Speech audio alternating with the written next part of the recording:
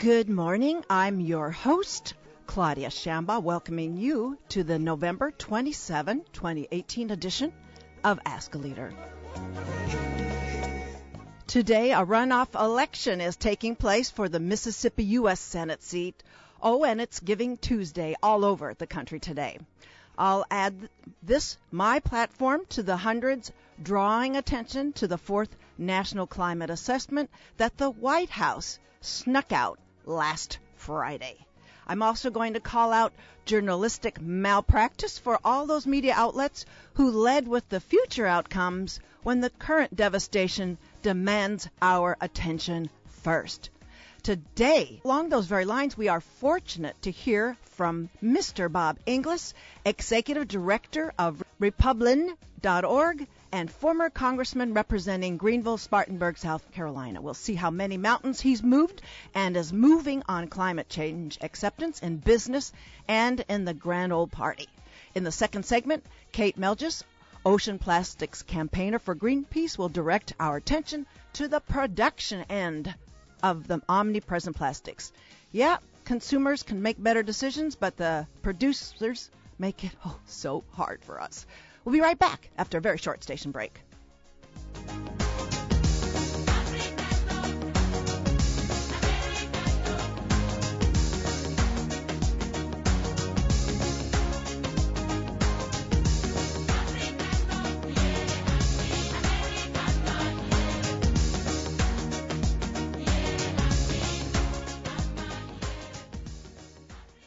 Welcome back to the show. My first guest is Bob Inglis, who served in the U.S. Congress from 1993 to 1998, representing Greenville, Spartanburg, South Carolina, and unsuccessfully challenged U.S. Senator Fritz Hollings in 1998, and then returned to the practice of commercial real estate law in Greenville, South Carolina. In 2004, he was reelected to Congress, but in 2010 was primaried by his own party because of his disposition on climate change. In 2011, he went full-time into promoting free enterprise action on climate change and launched the Energy and Enterprise Initiative at George Mason University. In the fall of 2014, this organization was rebranded to become Republin.org, a growing grassroots community of over 5,000 Americans educating the country about free enterprise solutions to climate change. It's a 501c3 operation hosted at, as I was talking about, still at the George Mason University Foundation, and educates, recruits, and organizes conservative voices for action on climate change. And we'll hear more about it in today's interview. For his work on climate change, Bob Inglis was given the 2015 John F. Kennedy Profile and Courage Award. He appears in the film Merchants of Doubt, in the Showtime series Years of Living Dangerously, that's 2 episodes, 3 and 4, at TEDx Jacksonville and TEDx Beacon Street. I first heard about Bob Inglis on his This American Life, the segment entitled Hot in My Backyard. Bob Inglis was a resident fellow at Harvard University's Institute of Politics, a visiting energy fellow at Duke University's Nicholas School of the Environment, and resident fellow at the University of Chicago's Institute of Politics. He's completed his undergraduate work at Duke University and his law degree at the University of Virginia School of Law. He practiced, as I was mentioning earlier, commercial real estate law between his congressional years. He comes to us today from South Carolina, from Spartanburg? Traveler's Rest, actually. Oh, okay. Welcome to Ask a Leader, Bob Inglis. Well, great to be with you, Claudia. Thank you. And isn't that, don't you think the name of our town is wonderful? Traveler's Rest, South Carolina. Absolutely. Well, let's start with how would your 2010 self react to your 2018 self about where we are presently with respect to climate solutions and the body politic? Yeah, what a great question. That's a great way to put it. I haven't had anybody put it to me that way, and I would also tell you, you were right in that journalistic call-out. So important that we focus on the immediate, because otherwise people glaze over if they think it's going to be decades away. But in answer to your question there, Claudia, about what would my 2018 self say to my 2010 self, well, I'd say that things are quite different now than they were in 2010. I got tossed out of Congress by the Tea Party in part in a Republican primary, in part because of various heresies, but my most enduring heresy was just saying that climate change is real and let's do something about it. But it's quite different now. This is 2018. The Great Recession is long gone. We've had more experiences with climate change. We're now much more aware that it is here and now. And we've got a growing infrastructure on the eco-right, we call it, which is a balance to the environmental left, which makes a case with the language of conservatism that it makes sense to avoid the disastrous consequences of climate change and to do reasonable risk avoidance. So those are the three big differences between 2010, where I got tossed out, and 2018, where it should be much safer for Republican members of Congress and the Senate to say, the Great Recession's gone, we're experiencing climate change, we see this infrastructure being built on the right, let's engage on climate change. So I'm gonna. It's a bit of a broadside, Bob Inglis, but I think my listeners are keen to want to know this take from you is, how did a libertarian Republican such as yourself feel on November 9th, 2016? I was despondent, actually. I had a conference call with all my wife and all of our children. We have 5 children, and so we talked on the phone until 3 o'clock in the morning. I think. My goodness. That evening, it's all a group therapy session about. And the words I mostly remember are our daughter McCullough saying, "Dad, this isn't right, is it?" And I said to her, "No, McCullough, it's not right. This is not right. That basically this kind of populist nationalism, which is a fraud on conservatism, should take hold."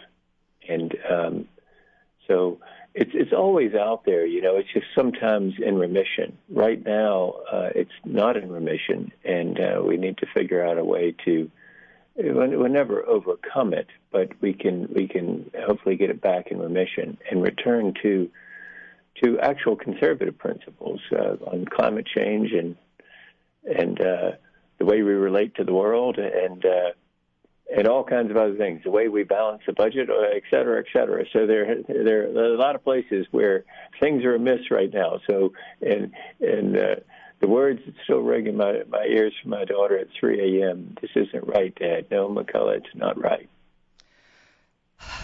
I'm letting that sink in from everybody, from your conservative lips to our multifaceted ears, I must say. Well, one point that you revealed when you pulled a curtain away from the GOP congressional offices, you talked about that at on This American Life, and when you were pulling the curtain over your career in Congress, is that the staff to the Republicans they've been on board with the climate trends, not the electeds whom are beholden to the Republican climate orthodoxy.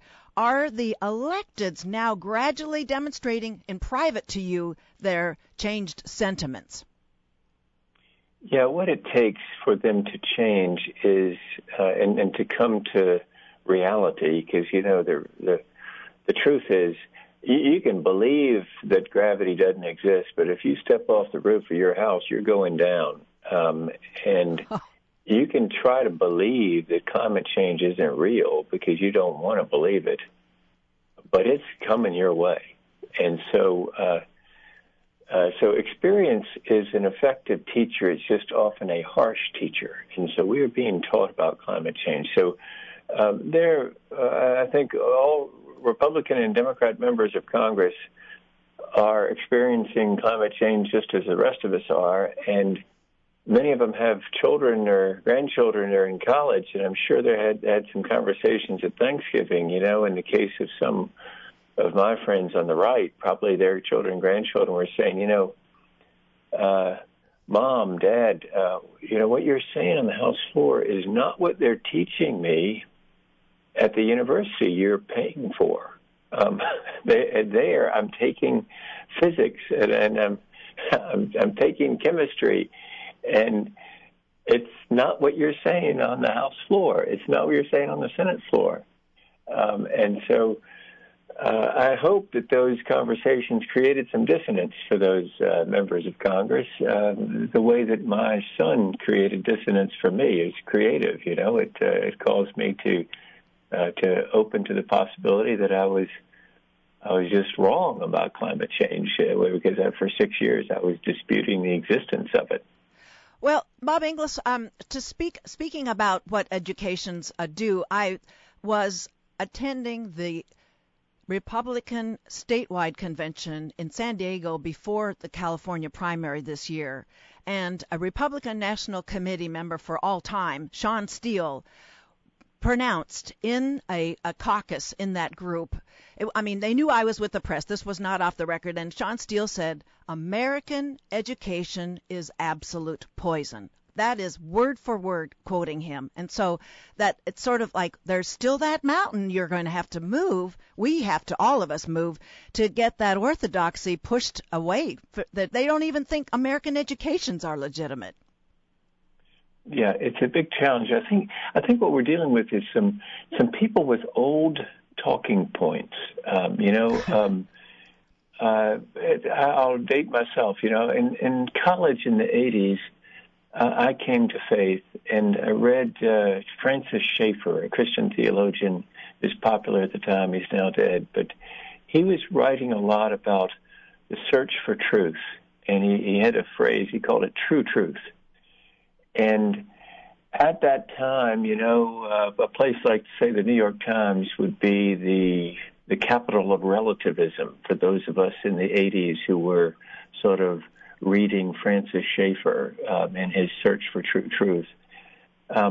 So fast forward and get rid of those old talking points. Fast forward to 2017. I stepped off of the metro in Washington at Capitol South. That's the stop at the Capitol. Right. And on all of the pillars, the New York Times had poster ads saying, truth, it matters now more than ever. Wow. And if Francis Schaeffer were alive, I think he'd be astounded that now a place like the New York Times is advocating the importance of truth. And of course, the old talking points are they're all relativist. And the old talking points may be about college and the university that apparently that person you just quoted is stuck in, is that there's this lack of a search for truth. But I think in a strange sort of way we can thank people like Donald Trump for helping us to realize the importance of truth. That you just can't make stuff up, and there's some things are just true, and we got to search for those truths and then work with them. Now, of course, I will say I do think a still live talking point that we need to be aware of yes. is that there is we need to invite everybody to the competition of ideas, and we can't have sort of a block of we won't hear from you if you have a different view. A university should be a place that welcomes people like Francis Schaeffer, if he were still alive, to proclaim his search for true truth. And then if there's somebody there who disagrees with them, well, let them debate. But don't shut down at universities what Francis Schaeffer would be saying. Yeah, and speaking of the Thanksgiving you were talking about, I would pay top dollar to be at the Thanksgiving table of every single congressional member turned out of office in Orange County, since all of them flipped blue in this cycle. Yeah, it'd be very interesting. And, I think what we're seeing there is, well, you tell me, but I'm guessing it's in part a demographic trend. On something like climate change, it's pretty clear that among young conservatives, it's a value proposition. It's not an issue position, and it's a value that they share with their liberal friends. Yes. And so if you're going around in the old talking points of climate disputation, you're really just showing yourself to be rather retro. It's like, Claudia, I ran for the Senate, as you just mentioned, unsuccessfully in 98. And I had these teardrop aviator glasses that were really thick because my vision isn't so good. And so an optician told my campaign manager, "Tell Bob to come in to see me. I'll help him with some new glasses." And she said back to the optician, "Oh, he just got some new ones," to which the optician said, "Oh, I'm so sorry," because I had replaced him with the very same aviator glasses. And so she told my campaign manager, "Just tell Bob to look around and see what everybody's wearing." Okay. And I looked around and realized that I was the only one wearing those old glasses. Well, I'm going to have to look up on the web what those sound like a pair, an aviator pair, but you're saying it was not so hot. Now they're back. Now back. Okay, so you're still leading. The funny thing is that we, especially politicians, get stuck in old styles and old talking points because, they've got a very developed worldview because they've been asked to take positions on everything from abortion to trade with Zaire, and so the result is that they've got a very thought-out worldview, and they're stuck in those talking points. And so new information coming over the transom, that's hard to receive. And so and it's not just true of politicians, Claudia, it's true of the people that they represent, that especially the activists in their own parties. And this is true on the Democratic side as well as the Republican side. Just as the politicians have a developed worldview, so does the activist on the left and the activist on the right. And so when information comes in that's contrary to what they're used to saying, it really takes a while for them to be able to turn around. For those of you who've just joined us, you're listening to Ask a Leader. My guest is Bob Inglis, Executive Director of Republican.org and former Congressman representing Greenville, Spartanburg, South Carolina, spreading the gospel that from free enterprise comes climate change solutions. And we do need to talk about that the free enterprise system has so much room for climate change, and there's so many directions, and I'm not going to get all the time in the world to get to talk with you about each one of them, but carbon tax was one of the things that primaried you out, and so we're going to talk about carbon tax again next week with my Citizens Climate Lobby people, but I think Mark Tabbert. He's going to be on next week. I know Mark Tabbert's worked with you over the time, so we'll put the carbon tax aside because my listeners have been hearing a lot about it. We'll take it up with a limited time. I just wanted you to react to, what the fourth climate assessment means in terms of pushing out this free enterprise message. And we know that David Blood and Al Gore know there's tons of money to be made. Are they also coalescing with you, like with the grassroots organizations, Citizens Climate Lobby? All that mouthful for you to address any way you like. Well, yeah, so it's an exciting thing that we could actually bring America together. Progressives who are concerned about climate change, conservatives who are concerned but also want to see free enterprise prosper. There's a clear path forward, and that is that just bring accountability to all the fuels. Make them all recognize and show at the power meter and at the gas pump all their costs. And then in the liberty of enlightened self-interest, that's for the libertarians listening, in the liberty of enlightened self-interest, consumers will seek their self-interest. And when they do, they're going to create an enormous marketplace. And if we do this right, it won't just be 325 million Americans. It'll be 7 billion people around the world clamoring for clean energy. And there's a way to do that.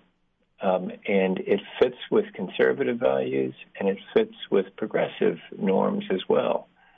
And so, one of the things that inspired me is I knew that Art Laffer, one of Ronald Reagan's economics advisors at the Laffer curve, right, is a neighbor of Al Gore's in Nashville, Tennessee. Oh, no kidding. and Art decided he was tired of paying taxes in California. So there were 8 states that were entitled to receive his residency. Can you tell me what all those 8 states have in common? Well, they don't have a state income tax. Oh, of so course. Tennessee is where he ended up. And so he's a neighbor of Al Gore's. He's been over to Al's house. They talked it through, and they came to the conclusion that a revenue-neutral, border-adjustable carbon tax that you'll just discuss with Mark and all Citizens Climate Lobby friends, that and my friends, that works for both of them.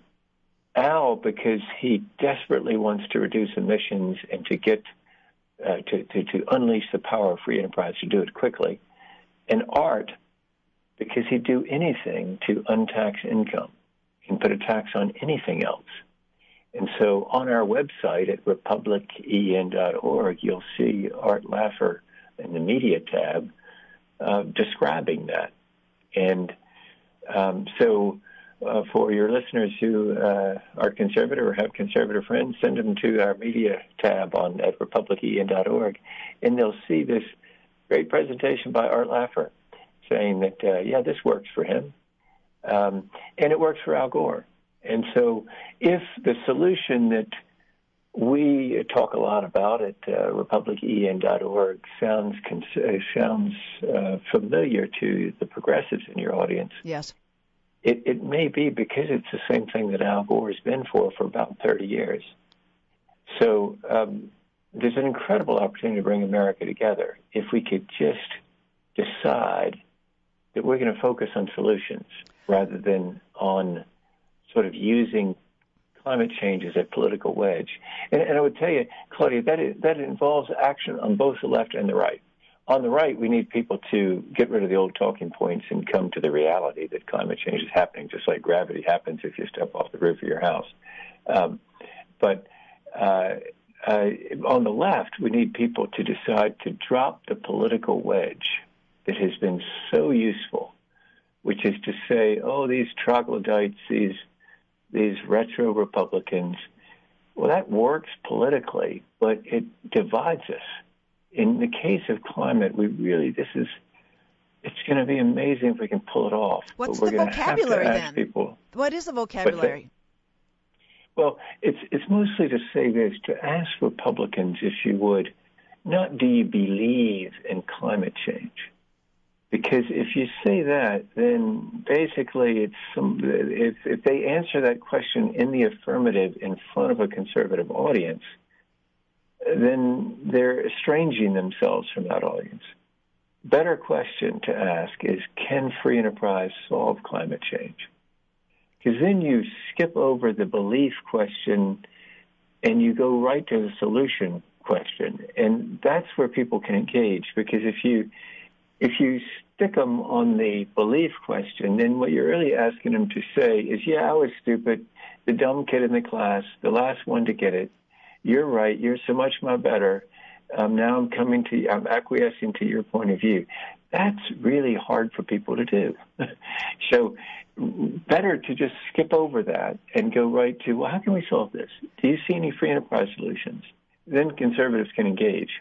And Kathleen Hayhoe, an evangelical in her upbringing and a climate scientist in a university, I always forget which one exactly in Texas.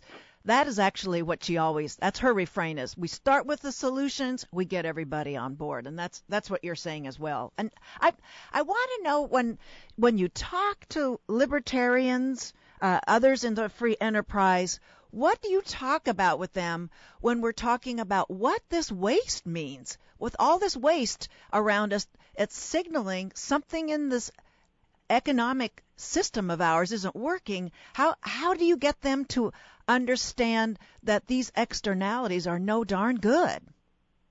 Yeah, well, one of the things we do, another thing you can see at our website at republicen.org under the media tab is a clip of Milton Friedman, Okay. A father of modern conservatism, on the Phil Donahue show in the 80s. What do you do about pollution then, Dr. Friedman, if you don't want to regulate it? And Dr. Friedman tells Phil Donahue, well, you tax it, of course. You tax pollution. And then he goes on to explain internalizing negative externalities. And that's rock-solid conservatism. It's also what many progressives believe. Yes. So that's why comes my optimism that we can bring America together and lead the world to a solution. I mean, I understand that it's a tough sell because the minds are on growth, but growth is a false proposition if that externality persists. It stacks up, and the second half of this show will be with a Greenpeace campaigner, and they're going after the producers of plastic, which is, we're going to talk about how little is getting recycled anymore. So those externalities it's an abstraction, but it's not, because it's piling up everywhere if we just open up our eyes and take a good look. Yeah, and the growth that will come from distributed energy systems being sold around the world, lighting up dark places that currently fester with terrorists. We're talking all kinds of exciting things that are coming our way. And this is another way to talk to conservatives, not so much about the doom and gloom, but rather about the incredible opportunity to make a better world through those distributed energy systems, better batteries, better solar cells, probably creating that opportunity. And if we perfect those here in America, we can sell that technology around the world to willing customers and make a lot of money while we're doing it. What's there not to like about serving customers and making money and improving the world? And so that's that kind of energy abundance message that we think conservatives respond to. So I want to know if in your vocabulary also is the closed loop economy. Do you talk about it in such terms? Not typically, but more often I guess it's a sustainability message. But we do have to figure out a way, obviously, to be sustainable, and that's something. And so perhaps that's a similar theme. Is just how do you? And it actually resonates well with conservatives, particularly conservatives of faith, is to talk about creation care in that context. That the idea is not to despoil the bit of Eden that's left. In other words, to really tend the creation and to love God and love people by tending that creation. And that's something that, like, say, Catherine Hayhoe at Texas Tech is particularly good at, and I love to talk in that vein too, because there's so much material there. Have you interacted with her? Do you know her? Oh yeah, she's a good friend and one of our advisors, and I guess I'm on her advisory board. So we're thick as thieves.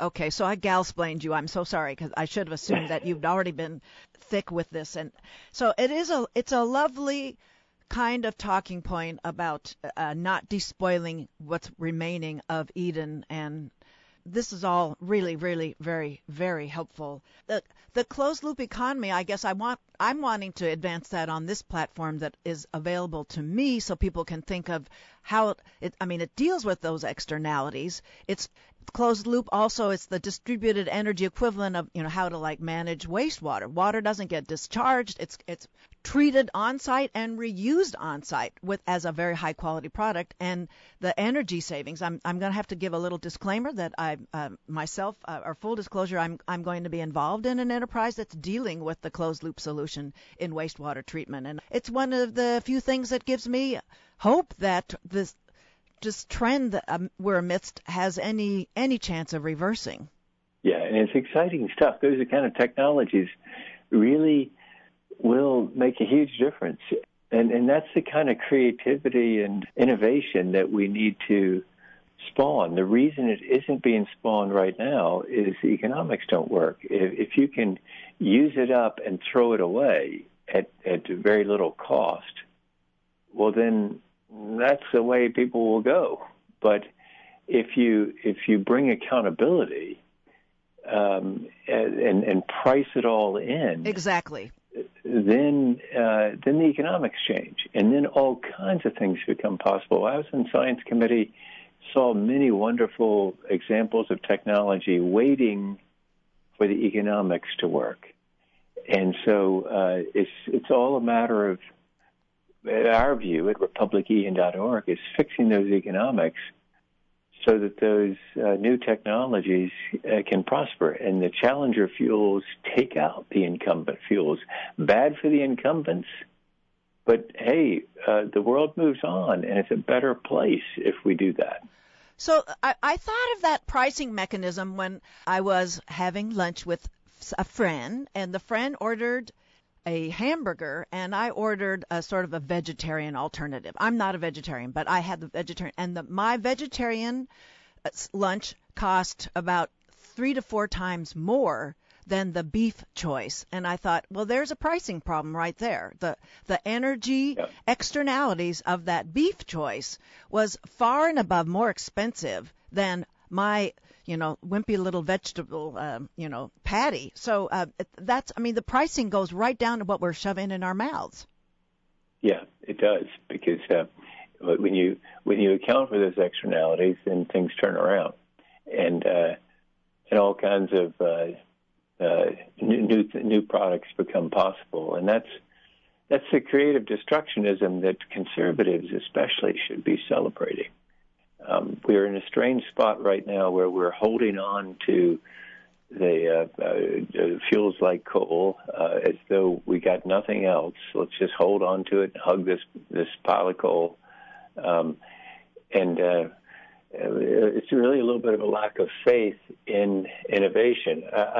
I'm fond of saying that scratch a climate skeptic and you'll find an innovation pessimist. Somebody who doesn't think we can innovate. So we need to help them and help them to see that innovation can happen, because really that's what they are. They're innovation pessimists.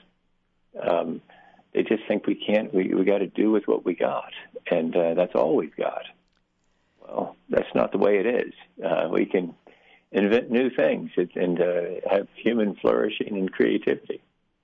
And that is the cap to a lovely time that I've been able to have with you, Bob Inglis. Thank you so much for being on Ask a Leader. Well, great to be with you, Claudia. Thanks so much. Thank you. My guest was Bob Inglis, Executive Director of republican.org and former Congressman representing Greenville, Spartanburg, South Carolina. It's a community of conservatives and libertarians advancing free enterprise climate policy. We'll be right back with Kate Melgis with the Greenpeace, who step up with their ambitious campaign to go to the root of all this plastic consumption. We'll be right back.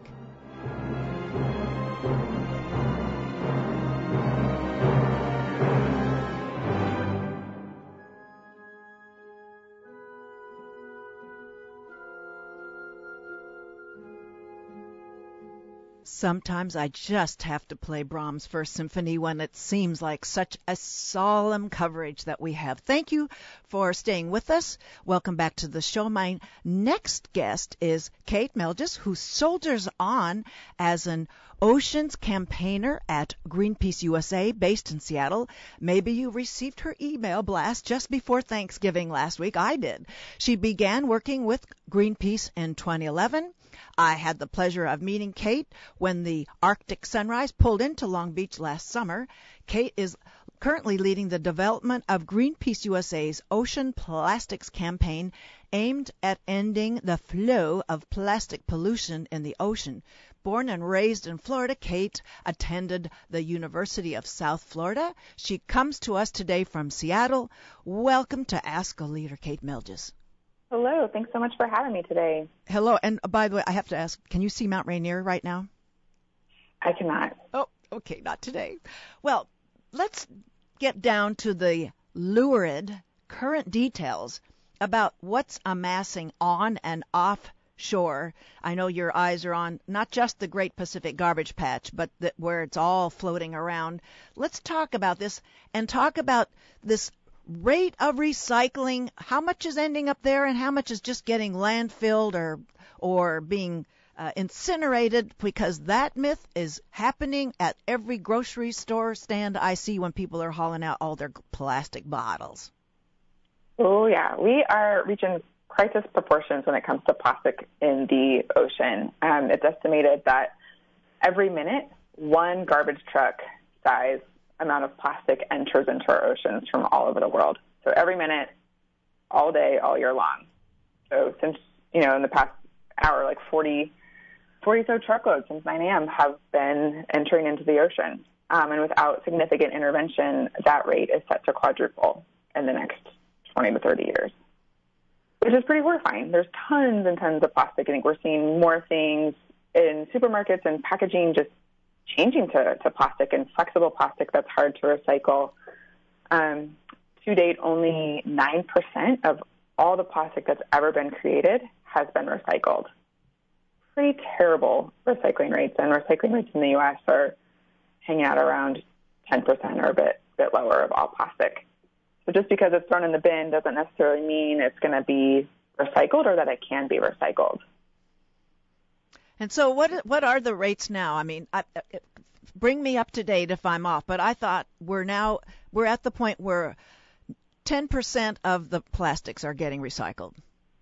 Yep, that's my understanding as well currently. So, and which is, I mean, if we all stare at the plastic, and I've begun to look at every supermarket. I think I mentioned this to Bob Inglis too in the previous interview. That's all I see when you really put your mind to it. When you look throughout the retail arena, it's nothing but plastic. It's everywhere. There's cucumbers wrapped in plastic, peeled oranges in plastic boxes. Rice comes in plastic bags now. They're even changing a lot of jars, like tomato sauce jars and other jars into plastic. It's absolutely everywhere. And a lot of the plastic that we're seeing in stores, this flexible, like film type packaging, like the bags, not plastic bags, but like the bags that your chips come in or bags that your dried fruit come in or whatnot, those can't be recycled. And a lot of these multi-layer, like foil and plastic can't be recycled either. So we're seeing a huge shift in the companies that are, packaging these goods. They're shifting away from, paper and aluminum and glass and items that are able to be recycled easily into more like flexible plastic packaging that's extremely difficult to be recycled if it's able to be recycled at all. And my concern is that, I used to be able to just get a craft beer 6-pack in bottles in a paper sort of 6-pack case, and now it's replaced by aluminum cans with a plastic sort of a cap that sort of holds that 6-pack together. So we're going the wrong direction, folks. I know. There's putting plastic on everything, things that didn't necessarily need plastic. Now it has it. So I had Algalita along with Julie Durrell with Bring Your Own Long Beach cover the consumer end earlier this year. Greenpeace's approach is at the other end of the relationship, the producer. So could you, Kate, talk to us about corporate responsibility in reducing this trash that's making you and me just want to shrivel up and collapse? Yeah, so the way that we're viewing the problem, cleanups are really useful, and recycling is extremely useful when things are actually able to be recycled, but it's not the only way that we're going to solve the problem of plastic pollution. And if you think about if your bathtub or your sink was overflowing in your home, and, you forgot to turn it off and it's flowing all over your house and into the kitchen and down the hall, you wouldn't immediately run for a mop or a towel to start cleaning up the floor. You would run to the faucet and try and turn it off. And so that's how we view plastic pollution. We need to stop it at its source. And the way to do that is get these companies like Coke and Pepsi, Nestle, Unilever, Procter & Gamble, Dannon, even grocery stores like Trader Joe's or Albertsons, Safeway, Whole Foods, to stop producing so much plastic and to stop packaging all their goods in plastic and look for alternative ways to deliver and package their products and more reusable systems. And it's something that they can do. 60 years ago, plastic wasn't as prevalent as it is today. So we know that it is possible.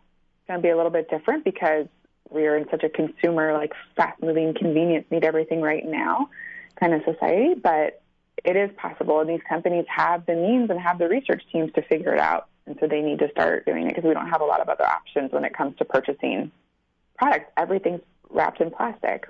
I mean, more than everything. More than everything. Everything plus. So we have a role. I mean, I've talked about, at the consumer end when I've talked to Julie and to Katie Allen, we talked about, I can sort of lock a stare on somebody with the single-use plastic as they walk away from their beverage purveyor, not to be named because they're all of them doing it. But so how do the consumers make a bold and earnest appeal to producers to stop this? Yeah, our purchasing power speaks. So you can avoid these companies that are selling stuff. You can certainly reach out to these companies. They care and they think that they're doing what the consumers want, more easy, on-the-go, like plastic packaged things, which I don't think is necessarily the case. Like people aren't craving for plastic and that's all they want. Sure, they want things to be easy, but we want to protect the planet and not trash everything at the same time. So I think, reaching out to these companies, sending an email or calling the customer care line, there's a bunch of petitions floating around you can sign. We have a couple up on our website as well to some of the largest companies. When it comes to your supermarket, go and talk to the store manager. Ask them if they have any products that aren't wrapped in plastic when you're looking for produce. Like, do they sell cucumbers that are not wrapped in plastic? Do they sell grapes that aren't in a plastic bag? But really having these conversations with the management and the employees that you are able to, that you have access to. And when it comes to some of the bigger brands and companies, I think just communicating to them what you want. I did go to one retailer that I buy laundry detergent. They used to have it in a box, and then that was discontinued. And then there was one with like a small Ziploc bag versus the huge heavy gauge plastic jug of laundry detergent. So that dried up that store as an option. So I went to a larger supermarket. There was one a cardboard box of laundry detergent. Everything else was these huge plastic jugs. So, that's one thing. But I guess, does Greenpeace get involved in costing out these externalities of the plastic waste to put pressure on producers to be good neighbors in the world around us? We haven't gotten really specific into the dollar amount or anything like that quite yet, but we certainly look at the entire life cycle of plastics. So from extraction, so a lot of fracking is being used for plastics. So looking at that side of the things all the way to the end of life when the product is disposed of. And a lot of these companies are just looking at the life cycle from a carbon footprint when being transported.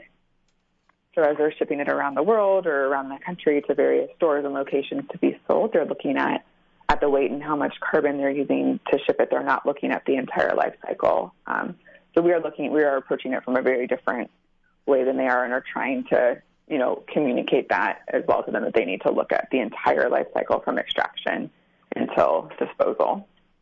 For those of you who've just tuned in, my guest here is Kate Melgis, an oceans campaigner at Greenpeace USA. It's based in Seattle, this particular operation, and this is Ask a Leader on KUCI 88.9 FM in Irvine, and we're on all the social media platforms. You'll find us with KUCI. You can run it up there. And so we're talking about, informing, incentivizing. I'm trying to think if there's another I in there. Inducing the producers to rethink all this. And there was a chemist, and again, his name doesn't occur to me right this second, formerly from UC Berkeley, and now he's on a Safe Something website he's frustrated that even he as a chemist is really daunted by how difficult the labeling is for him to understand what's really inside product. He talked about pillows, but we're talking about plastic is everywhere. So is labeling also something that Greenpeace is trying to help people out with, incentivize? When it comes to the type of plastic, not really. Any single-use plastic we are not a fan of and want to see transitioned away. So a lot of the personal care and home care goods. Yes, exactly.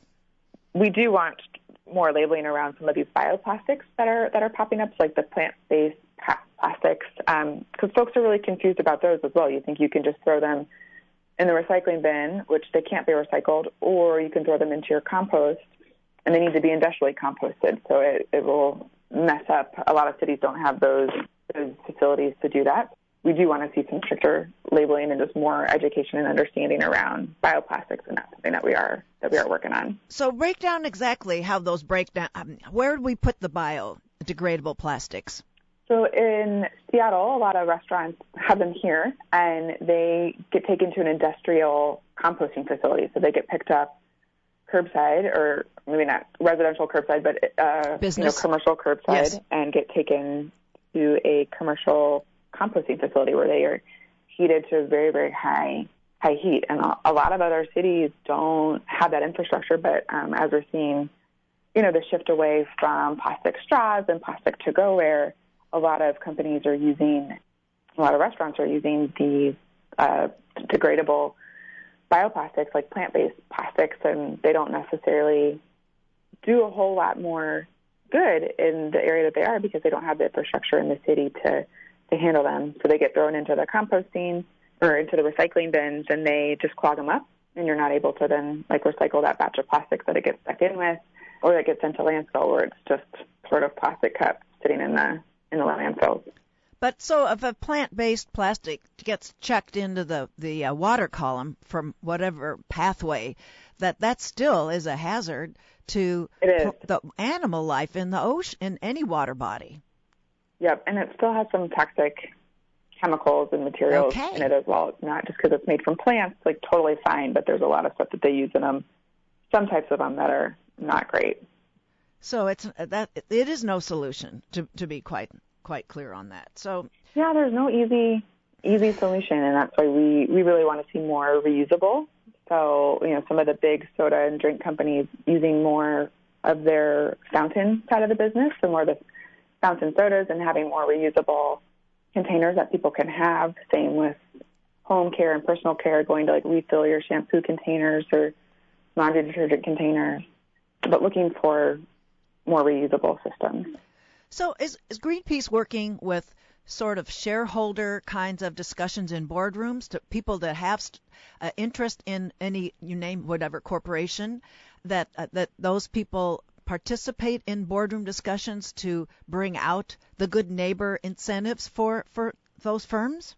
Sometimes we work with stakeholders and shareholders, but we oftentimes work with just our supporters and go directly to the companies. So we've been able to deliver 500,000 or 1 million petitions to different companies, calling on them to reduce their single-use plastic footprint. And that gives us a lot of power, having those signatures and showing the companies and the executives of those companies that we have, hundreds of thousands of people across the globe or in the United States that want to see them do better and want to see a transition away from plastic. And that is a very, very powerful thing. Okay.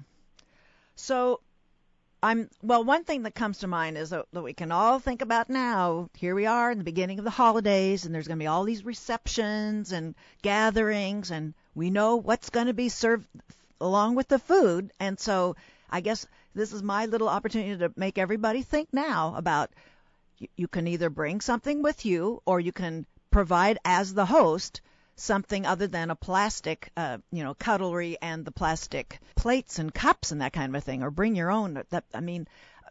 Have you just made that a regular practice of your own being a guest and hosting?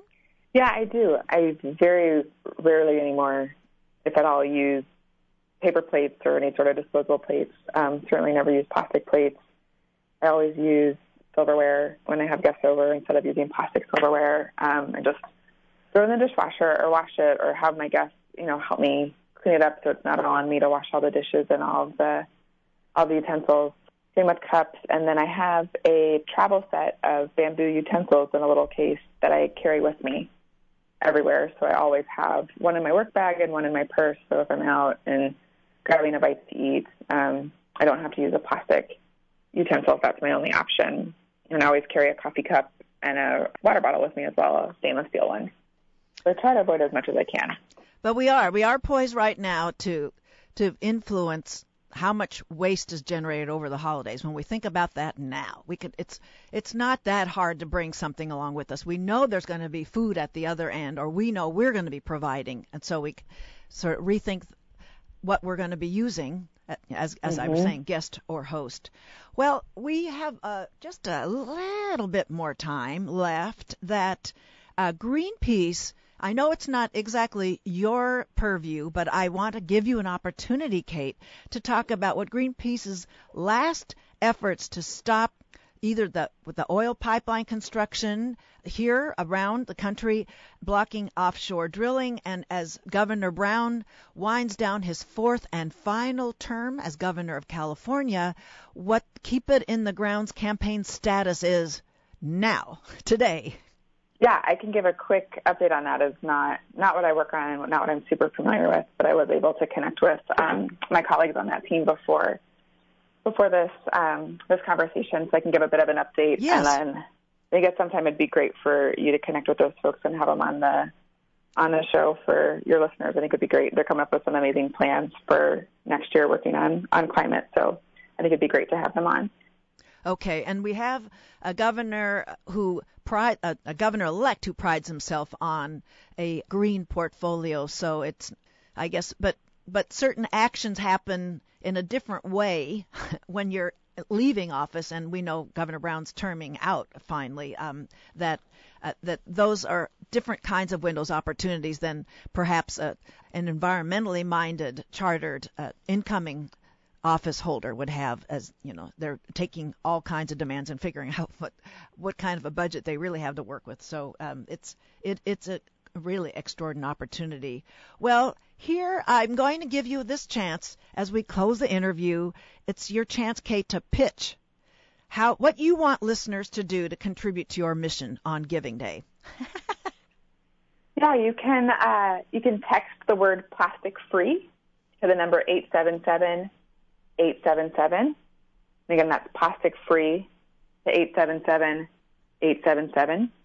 And that'll send you a link to a petition calling on some of the world's largest companies to reduce their single-use plastic footprint. And it'll get you connected with our campaign. You can stay involved in the work that we're doing and help us really call on these corporations hard over the next couple of months. Okay.